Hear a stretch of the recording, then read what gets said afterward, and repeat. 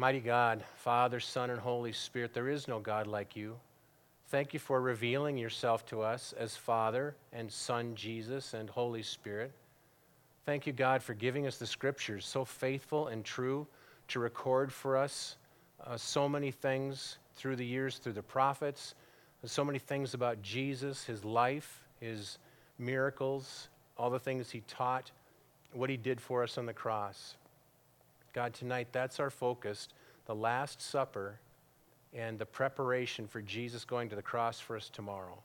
So Holy Spirit, come now, wherever we're listening, fill our vehicles, our homes, wherever we're listening, Lord, fill us in that area with your presence. We soften our hearts to you, we open our ears to you. We say, Lord God, come through your living word. Have your way with us tonight. Thank you, Father, in Jesus' precious name. Amen. Amen. Our opening song is going to be Beautiful Savior. Words are printed there if you can access those. Otherwise, hum along with me.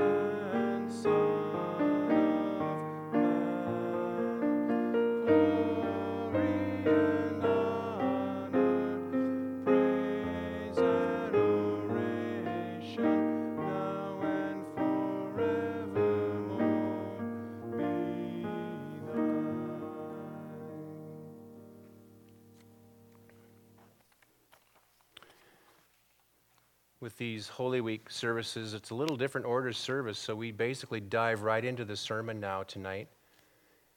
Tonight is kind of seen as a continuation of Ash Wednesday's service from weeks ago, so that's why we're already at the sermon time. We've been looking at different specific things that Jesus accomplished for us on the cross on these Wednesdays in Lent. So tonight we're going to continue with that theme. We're going to start in Hebrews chapter 9. And the theme tonight of what did Jesus do for us on the cross? He gave birth to the church. And tonight we're going to link that up with the Last Supper and see in what way did Jesus give birth to the church? How did he purchase us that we could be a fellowship? Church is not the building here. When the Bible talks about Jesus giving birth to the church, the word is ecclesia. It's a wonderful word meaning the fellowship of the brothers and sisters in Christ who are part of the family. Okay? So we're going to dive right into Hebrews chapter 9. Pick it up at verse 18. We're going to be talking quite a bit tonight about covenants, Old Covenant and New Covenant, and we'll see how that works out with Jesus purchasing and giving birth to the church. Hebrews chapter 9, beginning verse 18. Therefore, not even the first covenant was inaugurated without blood. So the first covenant, we would normally call that the Old Testament. The Old Covenant goes way back to Mount Sinai and Moses and the Ten Commandments. So have that in mind now. Therefore, not even the first covenant was inaugurated without blood. For when every commandment of the law had been declared by Moses to all the people, he took the blood of calves and goats with water and scarlet wool and hyssop, and sprinkled both the book itself and all the people. He sprinkled the people with the blood? Yes, he did. That's what he used, the hyssop. The hyssop is a leafy green bush, and we now know, scientists now have figured out that hyssop, why they use it in healing for sprinkling people. You'd crush the leaves, you'd crush them like with a hand grip, you'd dip the branch in water, and then you'd sprinkle people with it. There are antibacterial properties in the hyssop bush, in the leaves. Now we know that. God knew that back then, obviously. So they would dip the hyssop branch in this situation with water and blood mixed together, dip the branch, and then they would literally shake it and sprinkle the people with it. And so the people were literally sprinkled with the blood of calves and goats on this occasion. What's that all about? He's going to tell us here. He says, for when every commandment of the law had been declared by Moses to all the people, he took the blood of calves and goats with water and scarlet wool and hyssop and sprinkled both the book itself and all the people. And here's what Moses said. This is the blood of the covenant that God commanded for you. And in the same way, he sprinkled with the blood both the tent, the tabernacle that moved with them and housed the Holy of Holies, the presence of God. He sprinkled the tent and all the vessels used in worship. So every single item, the people, the book of the covenant, the tent, the articles for inside the tent, all were cleansed symbolically by the blood of the sacrificial animals. Verse 21. And in the same way, he sprinkled with the blood both the tent and all the vessels used in worship. Indeed, under the law, almost everything is purified with blood. And without the shedding of blood, there is no forgiveness of sins. Now, I don't want to go too far. I do. I want to go really far with the blood, but we don't want to do that too much tonight. But this understanding is that elsewhere Scripture says the life is in the blood. Well, we know the wages of sin is, on the other hand, the wages of sin is death. What's the antidote to death? Life is the antidote. Life is in the blood. So that's apparently why God decided to use blood of animals, innocent animals slain, so that their blood could cover and symbolically bring back to life the sinner. That's all training us, teaching us to be ready for understanding when Jesus dies on the cross, helps us understand why is he dying there, why is his blood such a big deal there, because it's innocent and it's perfect. Jesus' blood is the only perfect antidote to the death that comes by the wages of sin. Isn't that amazing? All these connections here, it's all coming together with Jesus on the cross. So he says, indeed, under the law, almost everything is purified with blood. Without the shedding of blood, there is no forgiveness of sins. Well, that's the old covenant. Okay? Now jump to our main theme tonight, which is the Last Supper. So we're going to Luke chapter 22. Luke chapter 22, picking it up at verse 14. When the hour came, Jesus reclined at table and the apostles with him. And Jesus said to them, I have earnestly desired. Now, the way that's worded in the Greek means, it's even more than earnestly. It's, I have longed for this. I have desired it. It's the only thing I've really cared about today. That's how strong it is. I have earnestly desired to eat this Passover with you, my 12 apostles, before I suffer. Now, the Lord knows that this is his last meal on the earth. It's his last chance to be with his best friends, ministry companions, the ones he handpicked and chose. It's his last time with them, and he has longed for this meal with them for a long time. Verse 16, he says, "For I tell you that I will not eat this meal again, this Passover meal, until it is fulfilled in the kingdom of God." Now usually we kind of sweep through, we run through this story, and we kind of miss that, I think, usually. Jesus says, "I'm not going to eat this meal anymore, but I will eat it again when it's fulfilled in the kingdom." There's a feast, people, coming in heaven. When we all join Jesus with God in heaven, there's going to be a heavenly feast that will forever blow our minds. And Jesus will sit down and eat with us. In fact, the Bible says God is going to serve the meal to us, if you can imagine.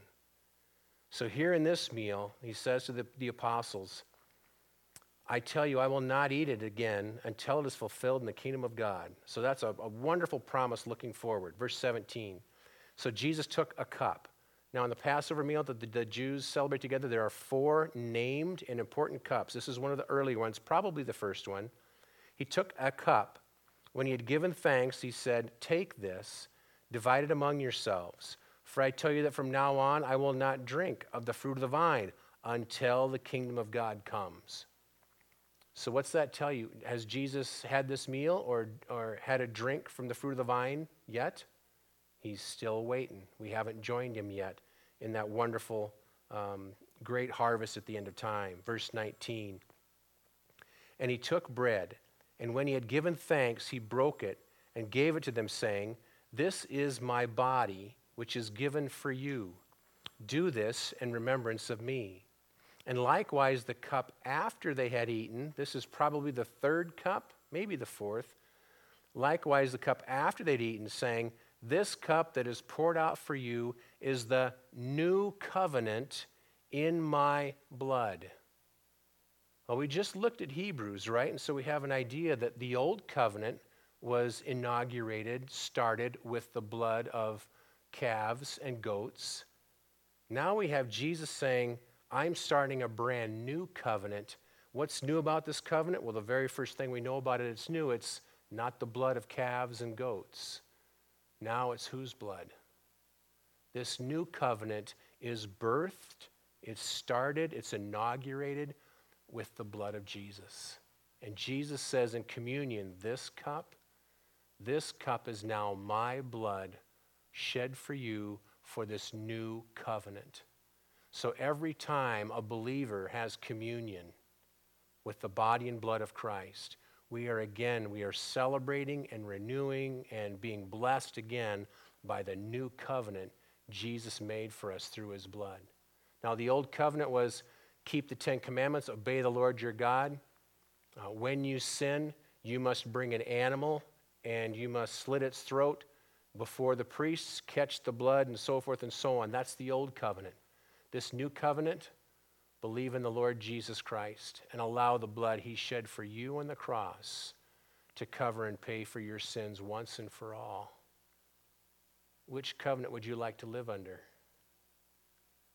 I think the new one's better. What do you think?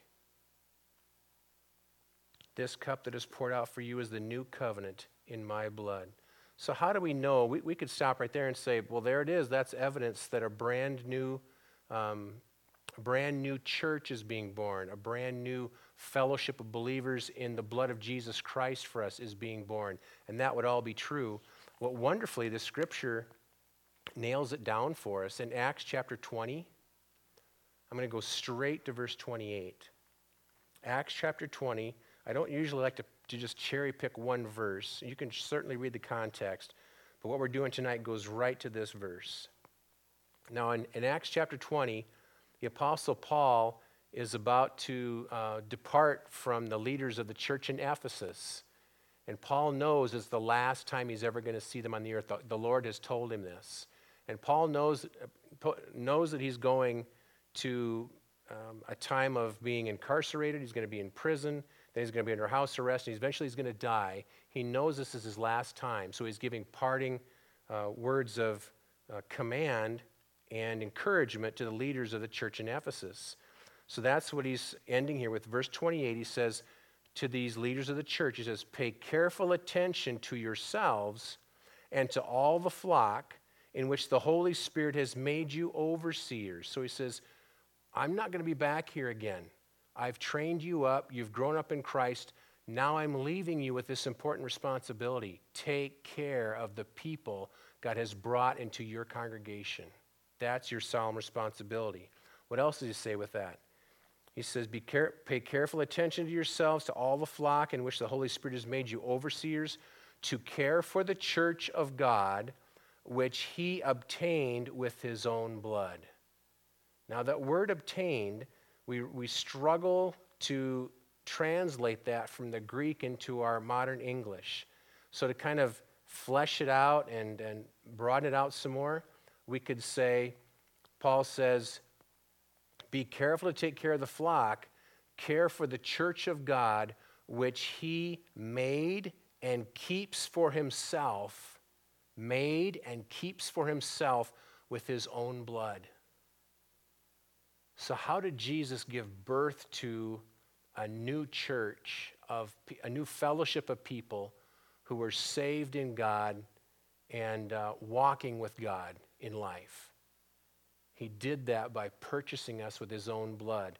And here it says, he made this brand new fellowship of believers, made and keeps us for himself with his own blood. That's an amazing birth. We're still enjoying the anniversary of that birth, right? Tonight is roughly the 2000th anniversary of Jesus giving birth to the church by shedding his blood on the cross. That's why we do this Thursday and the Friday thing tomorrow night, obviously commemorating the day he actually died on the cross. Sunday morning is when he rose from the grave. We're still rejoicing in how Jesus made and keeps for himself a new covenant, a new church of people, which he obtained with his own blood. This is powerful and wonderful stuff. So as we conclude here now, let's go to Hebrews chapter 10. We've got lots of cake here. Let's put a little icing on it. Hebrews chapter 10, verse 19. Therefore, brothers and sisters, since we have confidence to enter the holy places by the blood of Jesus, what holy places is he talking about? He's not just talking about the Holy of Holies. He's talking about the very holy presence of God himself. He says we have confidence, yes, to enter into the holy presence of God himself. How do we have this confidence? We've been made fit to enter the holy presence of God by only one thing, by the blood of Jesus shed on the cross. And he says, verse 20, by the new and living way that he opened for us, the new covenant, right? There it is again. This new church, this new birth. By the new and living way that he opened for us through the curtain. Remember how at the moment Jesus died on the cross, Friday afternoon around 3 o'clock, at that moment the curtain in the temple tore from top to bottom. It was the curtain that kept everyone, including the priests, from coming into the Holy of Holies. The moment Jesus died on the cross, God ripped that curtain in half, threw the pieces to the side, saying, now you can come into my holy presence because my son paid the price for you. He's washed you clean and made you holy now by the blood he just shed for you on the cross. So that's what he's referring to here, right? The curtain. So let's go back, verse 20. By the new and living way that he opened for us through the curtain, that is through his flesh. And since we have a great priest over the house of God, let us draw near to God with a true heart in full assurance of what? How do you and I come into this covenant? How do we receive the benefits of it? How do we come into a relationship with Jesus where his blood is applied to our lives? We become clean, holy, can even come into the presence of a holy God. How do we receive that? All those wonderful things. He gives, how do we receive? We draw near with a true heart and full assurance of faith.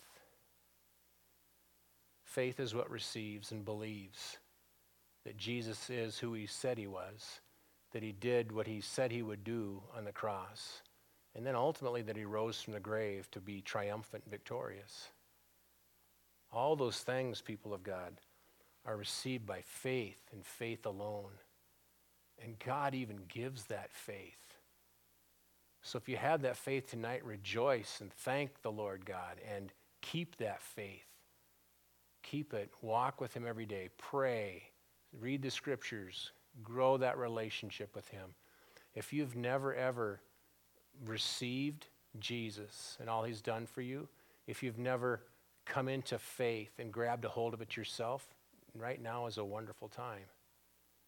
Say, Jesus, this stuff, it's so amazing. I admit that I don't comprehend the whole thing, but I have a sense that I can hear the truth. I can feel the truth of it. Receive him now. It's pretty simple. Something like this. Lord Jesus, I need covering. I need payment. I need cleansing for my sin. I know I've fallen short. I know I've had thoughts that weren't pleasing to you, thoughts that were ugly, self-serving. I know I've said things that never should have passed my lips. I know I've done things that I never should have done. I even know that there are good things I should have done and I didn't. All these things are failures and they're sins and they fall short. I fall short. Jesus, I'm coming to the knowledge tonight that I really need forgiveness. I need cleansing. I need somebody to pay the price for me. And I'm hearing tonight that you did that for me by dying on the cross willingly for me. You told the apostles at that Last Supper that your blood was part of a new covenant, a new promise, and that your blood was going to forgive and wash their sins away forever. One sacrifice for all time. So Jesus, I need you. I need your sacrifice. I need your blood. I believe in you. I ask you now to cleanse me with your blood. Save me with your blood now and forevermore. Thank you, Jesus.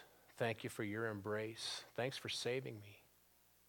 Keep me now. As your word here says, you bought me and you keep me in your blood. Keep me, Lord Jesus, from this moment now until you bring me home to you face to face. Thank you, Father. It's in Jesus' precious and wonderful name that we pray. And all God's people said, amen.